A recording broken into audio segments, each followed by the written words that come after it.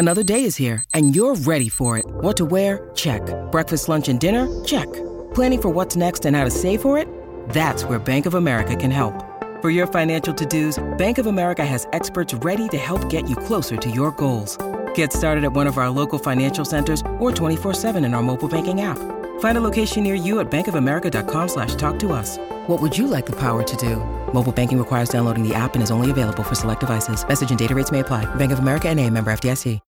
When you need mealtime inspiration, it's worth shopping Kroger, where you'll find over 30,000 mouth-watering choices that excite your inner foodie. And no matter what tasty choice you make, you'll enjoy our everyday low prices, plus extra ways to save, like digital coupons worth over $600 each week. You can also save up to $1 off per gallon at the pump with fuel points. More savings and more inspiring flavors make shopping Kroger worth it every time. Kroger, fresh for everyone. Fuel restrictions apply. Hello, everybody, and welcome back to the Tactical Yanks podcast, your podcast for soccer in America and around the world. I'm your co-host, Pete Douthit, and I am joined by my fellow co-host, Filippo Silva, and welcome to the Tactical Yanks podcast. Hopefully you enjoy. We'll be talking about U.S. soccer, European soccer, South American soccer, the World Cup, and much more. Hello, everyone, and welcome back to the Tactical Yanks podcast. We're back again another week, and we still have not fulfilled one of our promises of ramping it up to 2 episodes a week. We've been very busy.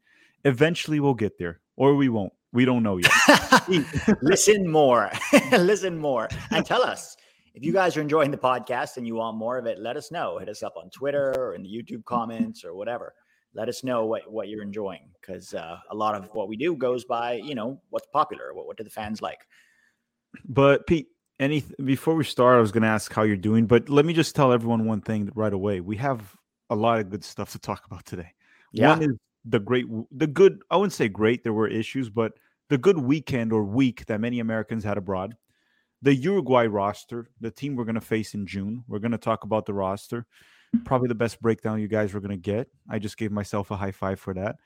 And then we want to address also a little bit of a talk of the U.S. men's national team center forward situation, a little bit about Jesus Ferreira, because we've been hearing a lot of hype on him, and we want to address the good and the bad in the player. And then at the end, we're going to talk about the news of the dual nationals that broke today as we're recording this on Monday about Marcelo Flores committing to El Tri, Mexico, and Richie Ledesma getting the Mexican passport, but not committing to Mexico. That there's no confirmation or indication of that. Yeah. If anything, it's been denied. But Pete, before we talk about all of that, how you doing over there? I'm doing good, man. Busy working on a video that's supposed to drop Tuesday. So probably once this is out, the video will have dropped already.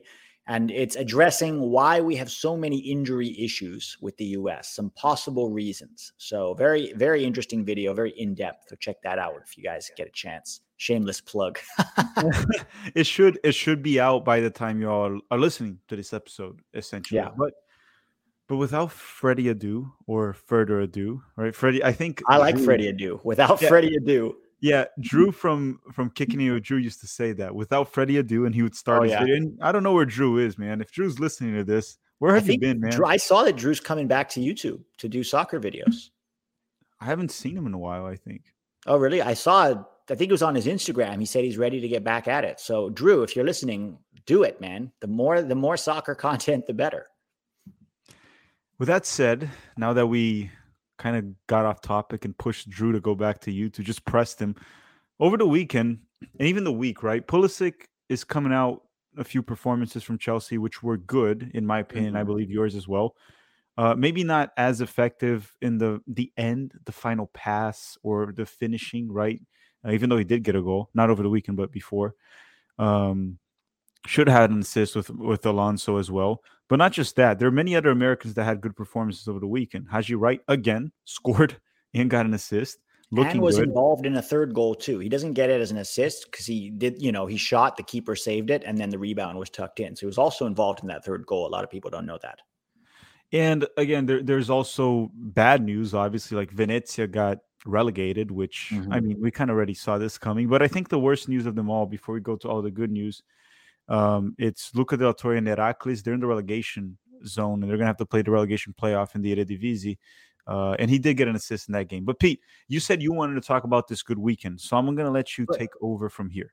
Real quick on Heracles, it might not be bad news because if they get relegated, he might get sold. And maybe that will be a good thing for Luka. There was some thoughts flying around on Twitter how Luka must not be that good because, they're getting relegated. And that's just a real problem with our superficial analysis. Anybody who's watched De La Torre and not only watched him, but even just looked at his advanced stats for Heracles knows that he's probably been one of their best players this season. And that's not hyperbolic.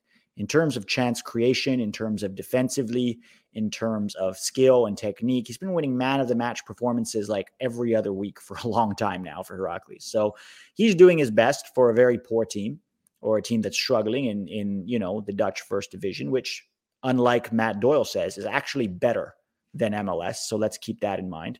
Are you sure? Yes. I'm sure too. I just wanted to make sure.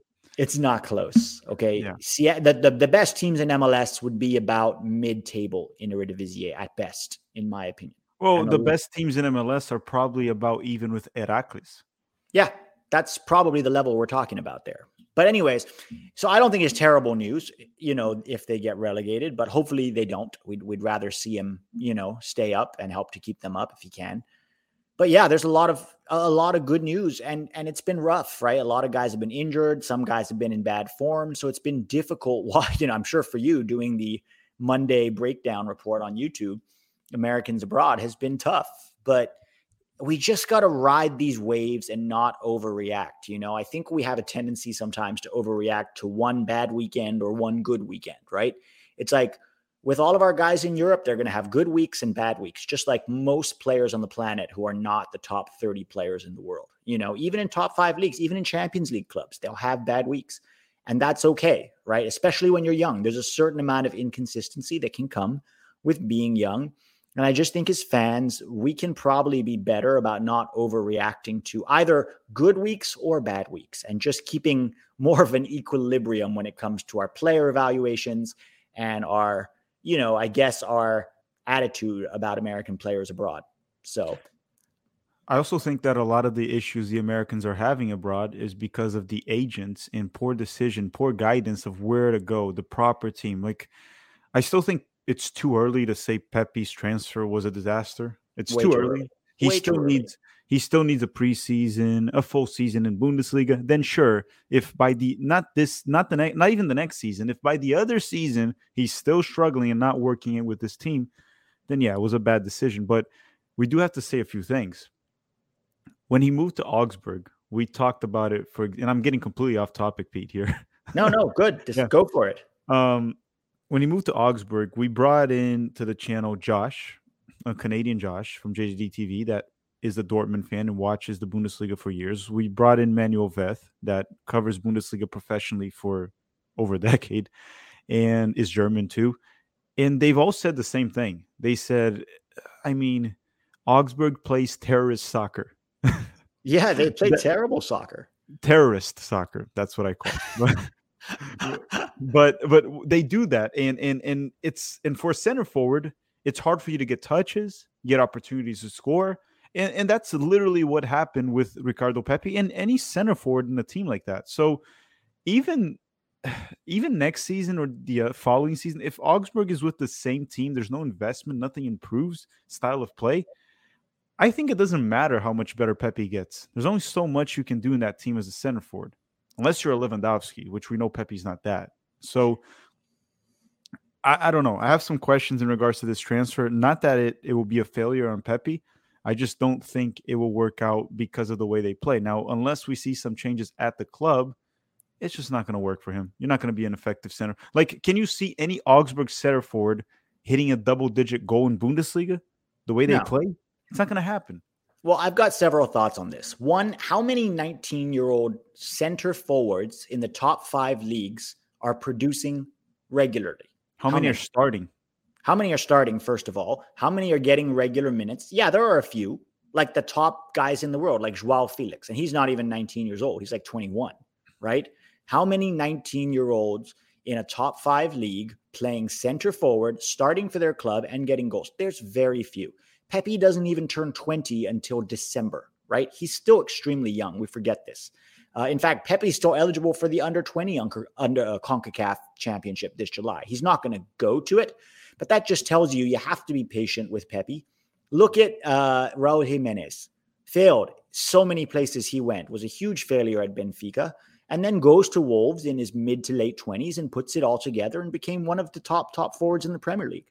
So I just think, again, we rush to judgment too quickly. The other thing that tells me Pepe is not doing poorly is he's not getting chances. Now, if Pepe was getting easy chances and missing sitters on a regular basis for Augsburg, then that would be cause for concern. Is he misplacing passes all the time, giving the ball away cheaply? Yeah, he's had a few moments like that, but not regularly enough to say that it's Pepe's fault or it's a problem with Pepe. I think Pepe's doing his best in a rough situation at a very young age, and we need to be patient with him and be supportive and let him take his time to put it all together. We need to not rush to judgment so quickly on a 19-year-old player, and that's really important. I'm judging more the club than the player there, though. Yeah, that's a different story. You can argue, was it the best move right now? Could he maybe have stayed in Dallas one more season? I don't know. We don't know the answer to that. But people saying he's a flop, I disagree with that, and I want to push back against that in the strongest possible terms. Well, the only ones that say he's a flop are the L3 fans. No, I've seen some Americans saying it's embarrassing, that, now it's going to affect how Americans are viewed in Europe. Stop. One American does not affect how Americans are viewed in Europe. The collection of American players' performances, if that's the case, why not just look at Christian Pulisic or Weston McKennie and say, oh, their performances mean no one's going to, spend big money on Americans anymore. No, they're not. Everybody understands there's an attrition rate, right? People, they get players all the time that doesn't work out. And they don't go, all right, we're not getting anybody else from Senegal now because this guy who happened to be from Senegal didn't work out in the first 6 months. No, guys. Well, I also don't think anyone's judging that in regards to Pepe, especially 6 months. They're well aware of that, right? Real Madrid, and for Christ's sakes, please, people, I'm not comparing Pepe to Vinicius Jr., okay? No, you're making a good point, though. I'm making a point that when Vinicius got to Real Madrid for 50 or 60 million euros, it was crazy because he was 16 when they signed him and he only moved there when he was 18. They paid that before he had a professional game, which is crazy to think of. Yeah. And he wasn't good the first season, and he wasn't good the second season, and he wasn't good the third season. But Real Madrid was patient with the kid, and he has 40 or close to 40 goal contributions today. He's the second most important player in that team offensively, right? Alongside Karim Benzema, which is maybe even the most informed and best center forward in the world currently. And that's because it took him 4 seasons to show what he actually is, right? So Pepe could, when he's 23, become an effective center forward in Bundesliga or whatever it is. But in regards to the Americans, yeah, you talked about the updates on Monday. They've been quite depressing lately, especially after Weston. It was worse a few weeks ago. There was a week where there was just injuries. The reports were just injuries. Yeah, there was a week that was like that. So the injuries seem to have gone down. I don't remember reporting on any injuries the past 2 weeks, and some players have been consistently playing. Some played better. The updates definitely got better. And since I script that whole thing every time I do it, and I'm sure Dustin, when he's editing too, he probably got just start getting a little tear every week. Just every week, just wait. This is the report. Everyone's injured. No one scored. Everyone's benched. Everyone's relegated. It's things got better. And I think we're going to start to see a lot of improvements with Americans abroad around 2024. 2 seasons from now. I think we're probably going to see a more established Yunus Musa starting for whatever club he is, Giovanni Reina, Chris Richards, Weston, Tyler, which probably has to leave Leipzig if he wants to be a locked-in starter somewhere. It doesn't really fit. We talked about that before. Or even Brendan Aronson at that point. Yeah. Be really, even before that. So I think 2024 is when we'll start to see more consistent good news, right, happen. They'll still be bad. There'll still be injuries. That's going to happen. But more consistent good news, I think we're still probably 2 years away. Next season, don't be deluded. It's still going to have a lot of ups and downs. These guys are still very young. Some of them just arrived in the league. It's still going to be a messy season overall. Yeah. I mean, look, if you have right now, we have between 20 to 25 players playing in Europe's top 20 or so leagues, 15, maybe 15 leagues. you need a lot, right? You need 50. There are lots of Brazilians who are nowhere near the national team who are having poor performances in Europe, but you don't worry about them because you have all these better ones. If you have 50 guys, which I think in 2 to 3 years, I think it'll be fair to say we'll have 40 to 50 Americans playing in Europe at that point. And some of them will have good weeks and some of them won't. There will be lots of good news. So I'm not worried. I'm not freaking out. I think this week was encouraging. And, ride those waves as they come, guys, because it isn't always going to be always good news. You just got to enjoy the ride that is being a national team fan, But Yeah, do you have anything more to say on that, or should we move on? No, I just think one thing, and then we can move on to Uruguay. It's just that a lot of these players also that are moving from MLS to one of these leagues, there's a lot of adjustments they have to make to their gameplay of intensity. And we're going to get to that very soon, more on the Jesus Ferreira section. Of all these adjustments. And I think Pepe is also a prime example of that, being able to get goals with a very bad Dallas team from last season. It was bad last season. They're good now. Worse than they were this year. Much worse. Oh, way worse. They're good this season. They were horrible last season. And Dallas fans know this. And now they're good. And Pepe still managed to get, 13 goals in the season? Yeah. While he goes to Augsburg, which is also not a good Bundesliga team, right? They were about what FC Dallas was in MLS last season. And there's not that many chances. The game's tougher, right? Yeah. And they'll learn that. But let's go to the Uruguay roster. Yeah, so Uruguay dropped their roster a couple of days ago for their friendlies against the USA. And are they playing Mexico at the other game? I believe Mexico and Jamaica. So they're playing 3 games. Yes. Wow. So they're really focusing on CONCACAF here. That's interesting. Yeah, and it's a very, very strong roster. I mean, you look up and down that roster. The vast majority of this roster is not only playing in top 5 leagues in Europe and even Champions League teams, but key players for those teams, right? Leaders on those teams. This is going to be a very firm test. Could you just give me a quick breakdown of just a possible starting lineup for Uruguay in the World Cup so that people understand who they are and what's going on here? So starting 11 for Uruguay, I don't know the formation that Diego Alonso will go. We've seen a 4-4-2. We've seen a 4-2-3-1, right? The 4-4-2 allows him to play Suarez and Cavani together, Suarez and Darwin Núñez, right? So we could see a 4-4-2, but you want to just go based off that 4-4-2? Yeah, sure. I mean, just basically give a rundown of who's likely to start, even if it's 9 or 10 guys. So Sergio Rochette is their new goalkeeper, right? He's around 28, 29 years old. Originally, it was Muslera. And for a good part of World Cup qualifying, it was Muslera, the goalkeeper. And he's old, playing for Galatasaray, and they benched him. Diego Alonso benched him. So I'm assuming Sergio Rochette from Nacional in Uruguay is the starting goalkeeper. And with that, I believe that he's the only domestic player that they have that will start. Right, the right back will probably be Araujo. I'm assuming it could be. And where Araujo. Does he play? Barcelona. So Araujo, and then the center backs is where I have some question here. Right, they're going to play with 2 center backs, and it can be Jimenez from Atletico Madrid, Cáceres from Sporting Lisboa, which is the captain of Sporting Lisboa, or Godin, which everyone should remember. Godin from Atletico Madrid, Inter Milan. He plays now for Atlético Mineiro in Brazil, the current Brazilian champions. Yeah, I don't know who will be the 2 starters for Alonso. A Uruguayan expert probably can go towards that. But regardless, these are the 3 best options, and these are 3 very good center backs. And Araujo can play there too if needed. Yeah.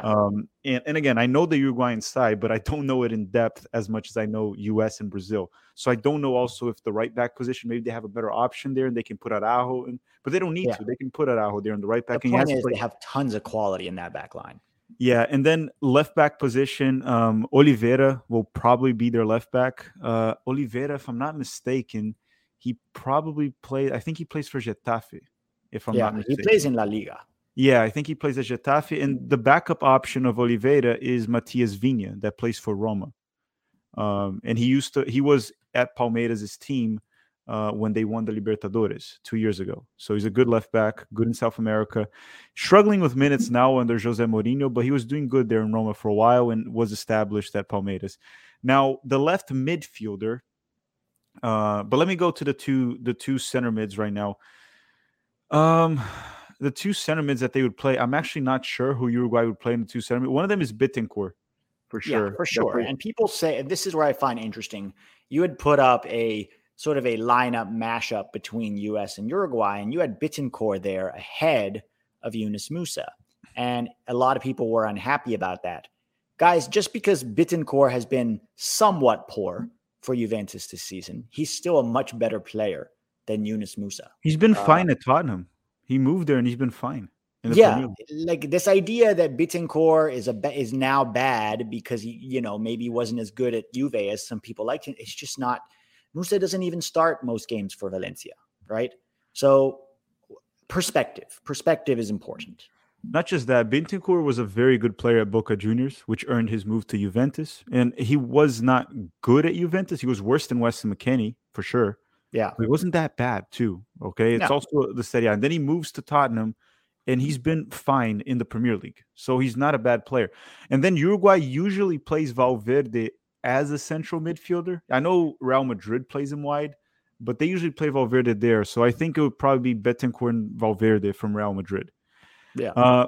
Then the two players that are wide in the 4-4-2, it likely would be Arrascaeta on the left and Facundo Pelestri on the right. Facundo Pelestri belongs to Manchester United, and he plays for, I think he was on a loan at La Liga for Deportivo Alaves, I think. Yeah. If I'm not mistaken. I think he played at Matt Miazga's team. That I could be, but he's in La Liga on a loan, but he belongs to Manchester. And on the left is Arrascaeta, which is probably the most underrated player in this team. Yeah. Extremely technical attacking midfielder, probably the best player for Flamengo, and has been one of the best field players in South America for years. Was amazing at Cruzeiro, extremely talented, and some disagree with this, but in terms of playing at the left wing, has different attributes from Pulisic, but he's about that level, right? He can play in the Premier League if they just gets a lot of money, and he lives in Rio de Janeiro. If you're making a lot of money and living in Rio de Janeiro, why would you leave? Yeah. And it's a competitive league, Libertadores and all that. And Arrascaeta, they'll see. He'll play wide, but he's a player that holds the ball a lot. Very technical, can put through balls, creative. He's a creator. You're not going to see him getting the ball like Pulisic and trying to slice and dice the defense. That's not his game. It'll be something more similar to Reina. Something more similar to how Reina is. Arrascaeta. And then, up top, I don't have to talk about those players, right? They'll probably play with two guys up top, or maybe the 4-2-3-1. But if they go on a 4-4-2, it'll probably be Cavani and Suarez, or Cavani and Nunes, or Nunes and Suarez. The fact that one of the top scorers in the Portuguese league this season probably won't get to start for Uruguay because there's two guys still ahead of him should tell us a lot about where, how much quality this team has. I think he'll start. I think he will start. But if he doesn't start, then either Cavani or Suarez. Probably Cavani will be on the bench.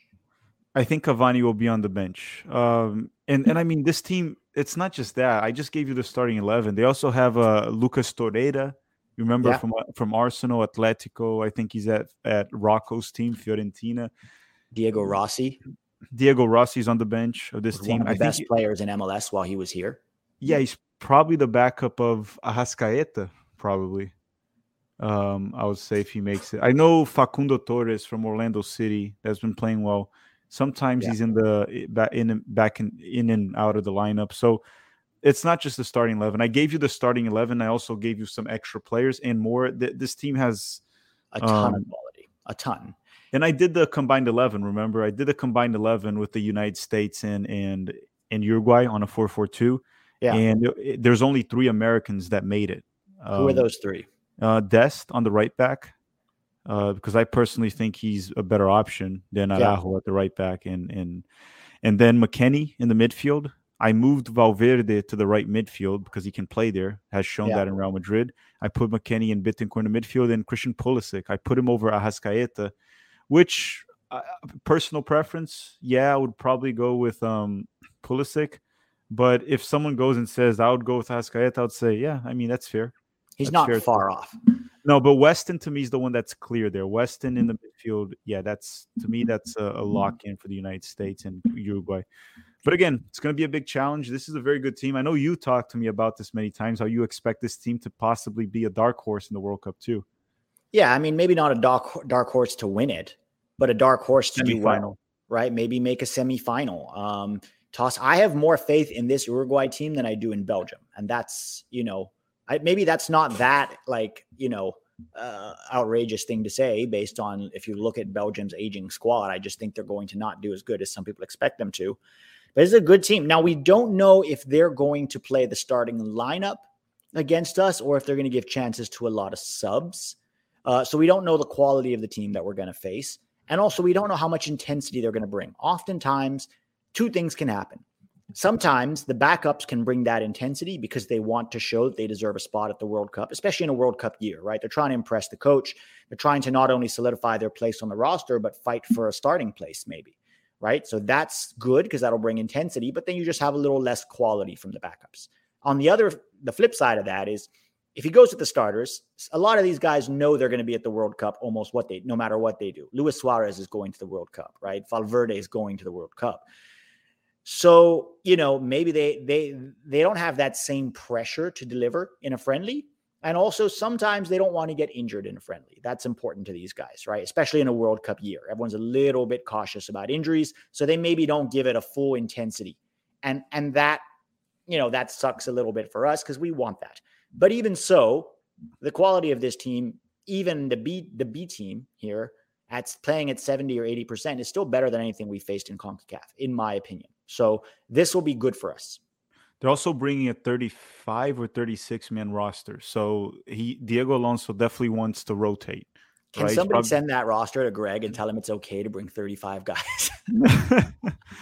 Like, it doesn't have to be 26 guys, Greg. It's okay. Like, you have 4 games. Maybe US Soccer trying to cut cost. Maybe.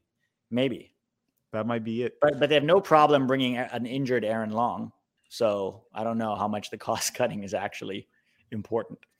But Pete, before we move on to the next topic, which is Jesus Ferreira in the center forward, I want to thank our sponsor, DraftKings, for once again sponsoring this podcast. And I know this is a soccer podcast, but right now the NBA playoffs are taking action. And I mean, this Sunday there was a pretty good, it wasn't that good of a game. There was 2 Game 7s and they weren't that good. So now a big thank you to the DraftKings for sponsoring, and make sure to download their app Sportsbook right now and use the promo code TBPN.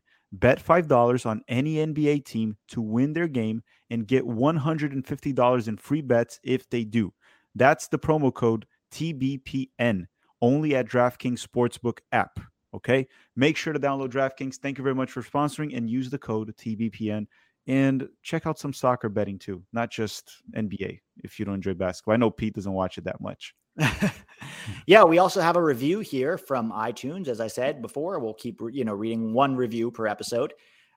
Best content, 5 stars by MS10790. I have been asking for your podcast. Great to have you two, my most favored soccer content producers. You guys combine knowledge and entertainment together very well. Followers like your honest take and in-depth analysis on USMNT and its players and coach. Thank you very much. And thanks to every single one of you who gave us 5 stars on Spotify or on Apple Podcasts. We appreciate it very much. And once again, thank you, DraftKings, for sponsoring this podcast, and use the code TBPN. All right. Now let's go to Jesus Ferreira, and I'll leave that to you, Pete. Yeah. So Jesus Ferreira scored 2 more goals against the LA Galaxy this last weekend, which brings him to 9 goals in 11 games, which is an impressive, goal tally. He's the top scorer in MLS right now. And it's good to see an American doing that, because in the past, it wasn't always Americans up there, right? It was a lot of foreign DPs. So that's really good to see. Jesus Ferreira will certainly be in the June camp, no question about it. Some people want him to be our unquestioned starting 9. I'm not ready to say that yet for several reasons. Number one, what we've seen with Pepe and others, even Diego Atuesta, for example, guys who produce in MLS, or even look at Christian Roldan, right? Been really good for Seattle for probably the last 2 years. And that form, for whatever reason, has not translated to the national team. So I'm definitely want to give Jesus Ferreira a start in one of these, June friendlies and see how he does. But I'm not ready to just reward him based on MLS form and just sort of crown him as the starter. I need to see more for the national team, right? He hasn't really, and there are some people who are going to dispute this, but he hasn't really produced for the national team in the albeit limited minutes that he's gotten. No, it wasn't even limited minutes. It wasn't limited. He got enough minutes. I believe he only scored against Panama, wasn't it? Yeah, he scored against Panama. He missed a couple sitters in other games too, specifically the one against El Salvador, which Wasn't Panama a sitter too that he scored?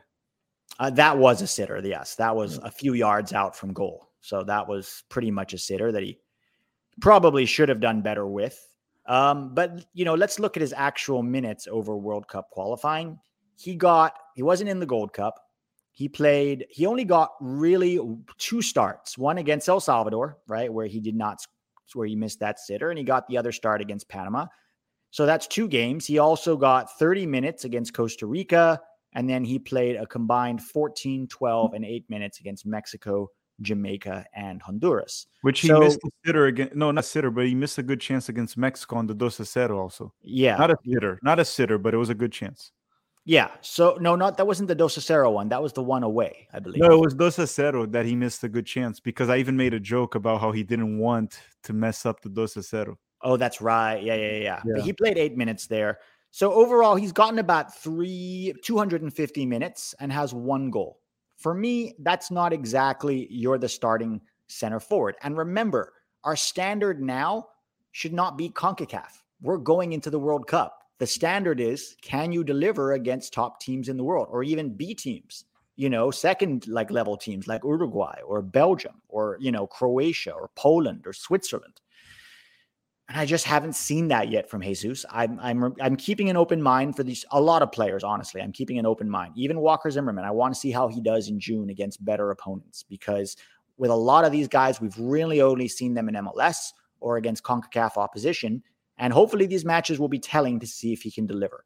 I think that you have time and space in MLS. And at Dallas, they have a system, right? They basically took Greg's system, right? Because Nico Estevez is the coach. Except he's got time to work with his players on it, right? And he's got MLS defensive, which, let's be honest, we all know MLS defending is not the best. And so you can look pretty good in MLS and still not deliver for the national team. Paul Arriola and Christian Roldan are prime examples of that, right? So I like Jesus. I think he could be in Qatar as a roster member. But more importantly, I want to see how he does in June before I'm ready to award him the number 1. We have a tendency to go, this guy's scoring goals, therefore he should be our guy. Okay, what's his profile, right? Can he, get on the end of crosses? We put a lot of crosses in the box. Is Jesus Ferreira the guy that's getting on the end of crosses? Not really. Certainly not against the best defenders in the world. Is he fast on the counterattack? Again, not really. His hold-up game is decent. I'll give him that. And he has some decent technique. But again, we've seen the application of that technique in MLS, where you have time and space. We need to see him against tougher opposition and then evaluate him. Those are my Ferreira thoughts. What are yours? Yeah, the first thing that comes to my mind when people talk about Ferreira is I've been trying to watch as much as I can, and I just don't figure out what he's good at. And people are going to hate what I'm saying. He doesn't win headers. That's not his game. I don't think his hold-up game is good. I don't think it's good. I think he can work in MLS because they give him enough time. But we've seen in CONCACAF, every time he gets bodied, he's pushed around so easily. Yeah. His finishing is not good. I don't care what people say. It's just not good. It's not okay. Let me put it in a different way. His finishing is not bad or good. It's average for a center forward. He's a decent finisher. Yeah, he's not a bad finisher. He does miss some good opportunity, but many good center forwards do as well. He's definitely not fast, right? He's not the type of player that's going to beat players off a dribble and outpace them. That's not what it is. Can't muscles. So is that the center forward you want starting for your national team? Can he be an option? Sure, he's scoring in a World Cup. And even in World Cup qualifying, he wasn't effective for us when he played. So another thing to add with MLS, and I say the same thing about Haji Wright, because I used to follow the Turkish league much more when Alex, David used to play for Fenerbahce, Quaresma in the 2010-2011 season playing for Besiktas. Who else played there that I remember? Felipe Melo for Galatasaray. I used to follow it more, and the teams used to be better. The Turkish league is worse than it used to be. Now, it does have more intensity than MLS, still does, regardless of level of play. Yeah. But, Mike, I do question players based on where they play when they are getting results, because you get Atuesta that you mentioned there as an example. Atuesta was a fantastic player in MLS. Fantastic. So good that when he got the move to Palmeiras in South America, there were a bunch of MLS fans saying that he was too good for that he should have gone to Europe, he was ready. Well, guess what? It's been 6 months. Atuesta can't start for Palmeiras. When he comes in, he hasn't been good. And Brazil has a very heavy schedule, so they do rotate. If the schedule was lighter, Atuesta would not be seeing the field. It's that crazy. And that's South America. That's not Europe, which the level is better. Yeah. And that's Atuesta. He would probably start for every single MLS team. It would be a DP probably for most teams. Yes, exactly. And he goes to Palmeiras, and which many people at the time thought it was the wrong move. He could play in Europe. Well, guess what? He can't play for Palmeiras. Well, not just that. Look at Raul Diaz and Nico Lodero. Arguably the best players for the best MLS team right now. Just won CONCACAF Champions League. Very effective. You don't see any Uruguay fans asking for Nico Lodero to be in their national team. Even Peru is probably closer to the U.S. than Uruguay in terms of talent and quality, right? The U.S. has more talent than Peru. The U.S. has more talent.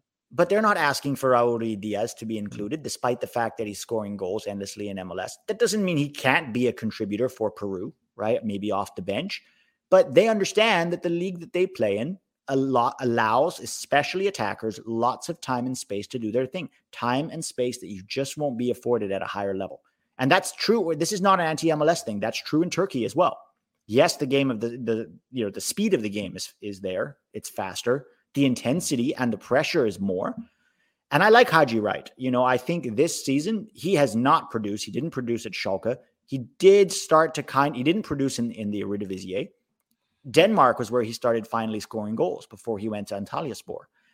And so we have Denmark and Turkey as the two leagues that he started scoring goals in. But again, let's not just look at goals. Let's look at player profile. What is Haji Wright good at? And as anybody can tell you, and I've watched a lot of Haji Wright, he's a big guy. He's probably closer to a Jordan Pefok or a Daryl Dike. I think he's a lot more mobile than Jordan Pefok. He can actually take players on the dribble. We saw that this last weekend, and I've seen that in the past too. And he's a pretty decent finisher in Turkey. What's bizarre about Haji Wright is when it comes time to win balls in the air, for somebody who's 6'4", he's not particularly good at it. And that's a little bit of a worry for me, because if you're 6'4" and that big, you should be holding off players, winning balls in the air, winning flick-ons, scoring more goals with your head. He doesn't really do that, right? And again, his hold-up play is not bad in Turkey. I'll give him that. And I want to see him in June. I want to see how he does. But I'm not getting too excited about anybody who's scoring goals in even the Turkish league, because I'm not convinced that's going to translate in Qatar. Now, Jordan Pefok's injured. Josh Sargent is injured. Pepe will likely get a rest. So those are our realistic options for this June camp. It's Jesus Ferreira, Haji Wright, and then maybe Malik Tillman, who, by the way, the Germany under-21 roster dropped today. And this is the first time Malik Tillman is not on it.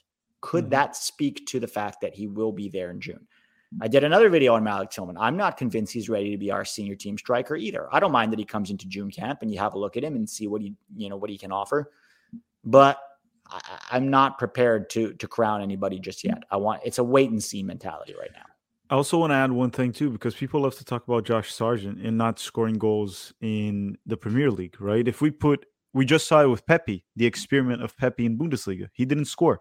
If you put Jesus Ferreira in the Premier League, or even Haji Wright in the Premier League, they're probably going to get one goal all season if they get minutes. Yeah, it depends also how many chances they get to score. Josh Sargent doesn't get chances to score. They rarely create chances, and he's always playing on the right wing and doing a lot of defensive work. It's a league, like that level of the league, the intensity and how prepared defenses are. It's tough to score. It's tough to find space. The defenders are stronger, faster, more alert, smarter. It's better. Except for Harry Maguire. I'm surprised Sargent didn't score. Okay, Jesus Ferreira and Haji Wright would score on Harry Maguire. That would count. Yeah. Actually, it would be hard because De Gea is pretty damn good. So that would be the tough part. Yeah. And look, Josh Sargent has 2 goals in the Premier League, 2 assists, and then 2 more goals in the FA Cup. I think it's the League's Cup, against a first division team. That's probably better than any other American forward would do right now in the Premier League. And one thing to add is this is not a general rule, right? There are MLS players that can be very effective and very high level. Many of them, right? Seba Mendes plays for Ecuador. Pretty good in CONMEBOL. Very good. Jack Harrison. Jack Harrison. He's not there now, but But he But was. Like, he was at New yeah. York, and then he took some time. He started off at Middlesbrough, right? He went to the championship first. He developed in the championship, and then he went to Leeds. No, but what I meant is there's players in MLS now that are playing MLS and can still be effective at a high level. We've seen this in many, and we've seen in the past Lyndon Donovan, right, playing MLS and still being capable of performing at a high level against tougher competition. So yeah, it can happen. Dempsey, but overall, when it's the case, what we're trying to say is because Jesus is scoring in MLS or because Haji is scoring in Turkey, you do have to take it with a grain of salt of where it's happening. Okay. That's pretty much all with that. But Pete, to the last topic, which is more of reporting than anything, there's some dual national news that came out today, so I think it's worth us mentioning it. One is Marcelo Flores officially committed to Mexico instead of Canada, right? And I guess he was also eligible for England, I guess, but he wasn't going to get there. So no. He committed to Mexico very early. I don't know why he's committing now because he's not a senior team player yet. So he could have just waited. Yeah. But like many other players have done this with Mexico, and I don't quite get it. Like David Ochoa commits to Mexico to not play. So he could have just waited. Julian Araujo is actually getting some chances there because Chaka is just horrendous. And then they put Sanchez and then him. But other players, Jonathan Gonzalez, Efra Alvarez committed super early without being a player. It's just weird that they're doing this. It makes me question a little bit of what is this federation promising them? What are they saying to convince them? Because the way I personally see it is this. I'm Marcelo Flores. The national team is not calling me up right now because I'm not even playing with adults. I'm still in the Arsenal U23s. So they're not going to realistically call me right now. No. So, okay, hey, I want to play for Mexico, but whenever you guys feel like I'm good enough to play for you, call me and I'll make that decision, right? Yeah. Rather than just announcing it today, like it doesn't add up. Like Pepe, when he committed to the United States, we needed him to play. Yeah, and we played him. And we played him a lot, and we still he's our top scorer in qualifying. Yeah, we didn't call him just, hey, let's cap Titus. It's like, no, we have a center forward problem. This kid's scoring MLS. Let's give him a shot. He happens to be a dual national. Pepe, are you in or you out? You're in? Come on, we need you to play. Now, Mexico calls up all these players just either to cap tie them or just they don't play. It doesn't make sense to me why they're committing. I don't know what they're being promised. Congratulations to Mexico. You guys finally got a prospect that's not 24. Yeah, it'd be good for you guys to have a real prospect for a change. Yeah, but again, it's funny because Arsenal's paying millions for a winger from Brazil that's 18, the same age as Marcelo Flores, Marquinhos from São Paulo. It's weird. If they have Marcelo Flores there, why are they paying millions for a Brazilian winger? Yeah, he's going to have to go on loan somewhere, maybe next season. I don't even think the championship he's ready for. I think maybe Holland or Belgium or Austria. Go on loan, Portugal. Try to see how you do there first, because you're nowhere near Arsenal level. Balogun was scoring every freaking game in the same league he was playing, the U23s. Yeah. Balogun was scoring. Then he goes to Middlesbrough, struggles in the championship, and got benched. Yeah. So, and these were a lot of people calling for Balogun to be on the national team, and he can't even really produce. I watched Marcelo Flores play live here, and the kid is extremely technical. There's no doubt about that. Very small still, can get by very easily with adults, still has to grow. And we need to see how this technique that he has will translate to a high-intensity grown man league. That's what we need to see. Now, but I do think that it was a major win for Mexico, to put it that way, because anytime you can grab a dual national that there is talent and there's the potential he'll be a great player, it's a win. So for Mexico, it's a win. It was a loss for Canada. And then other news broke today that Richie Ledesma was getting his Mexican passport and was committing to L3, which was a lie. Not the Mexican passport. The passport is true. He's trying to get it. But guys, getting a Mexican passport, we talked about this with Kate Cow, remember? Getting a Mexican passport and committing to L3 are two different things. Me and Pete talked about this. If we could get a Mexican passport, we would get it. Yes. Doesn't mean we would play for Mexico. Ledesma's doing the smart thing. He's keeping his options open. He is not playing for PSV, although he did score. We forgot to mention this. He scored a goal this last weekend for the senior team. That was really good to see. They did rotate, but he finally got minutes with that. Yeah. Sorry? He was playing mostly because they were rotating, I believe. Sure. But he got minutes and he scored for PSV, which is a pretty good club. He hasn't been called up to the national team. And the way Greg Berhalter wants to play, I think he should rightly be concerned that he may not get called up for quite some time. So he's going, well, let me keep my options open. I could also represent Mexico. All their prospects are 26. So, why not? I think he's doing the smart thing, and I don't really have any problem with him doing that. But keep showing him love. Keep monitoring his performances. I wouldn't call him up to the national team just yet. I think he needs to be playing more regularly in a first division, like in Holland. Even if he has to go out on loan next season, to a lower Dutch team, still in their Eredivisie, because PSV is a tough team to break into. But again, anybody trying to claim that he's switching allegiance, he's not. He's still wide open. Unlike these other dual nats, he's doing the right thing. He's keeping his options open until the time that he really has to choose. And hopefully he chooses us. Yeah, his minutes haven't been good because he came back from the ACL injury mid-season. He didn't have preseason. It's very hard. Before he tore his ACL, he was trending up in PSV, and then he tore his ACL, came back mid-season. I expect him to get more minutes next year when he has a full preseason. Now he's back. Right now he's back. So I expect him to do that. So that's pretty much all we have to say in regards to dual nats. Is there anything else you want to add today, Pete? Real quick on Jesse Marsch and Leeds. He's got one game. They did get a draw with Brentford. Was it Brentford? No, Brighton. He got in the last minute. Well, in the last minute equalizer. Well, a couple minutes left after, but it was like at the 93rd or 2nd minute. Yeah. So that keeps them alive. The fact that Everton drew helps them a little bit. And the fact that also Burnley lost to Tottenham 1-0. So both Everton and Burnley have a game in hand. They will both play this midweek. It could be over before even the weekend. If they both win this weekend, then Jesse Marsch goes down. Midweek, you mean?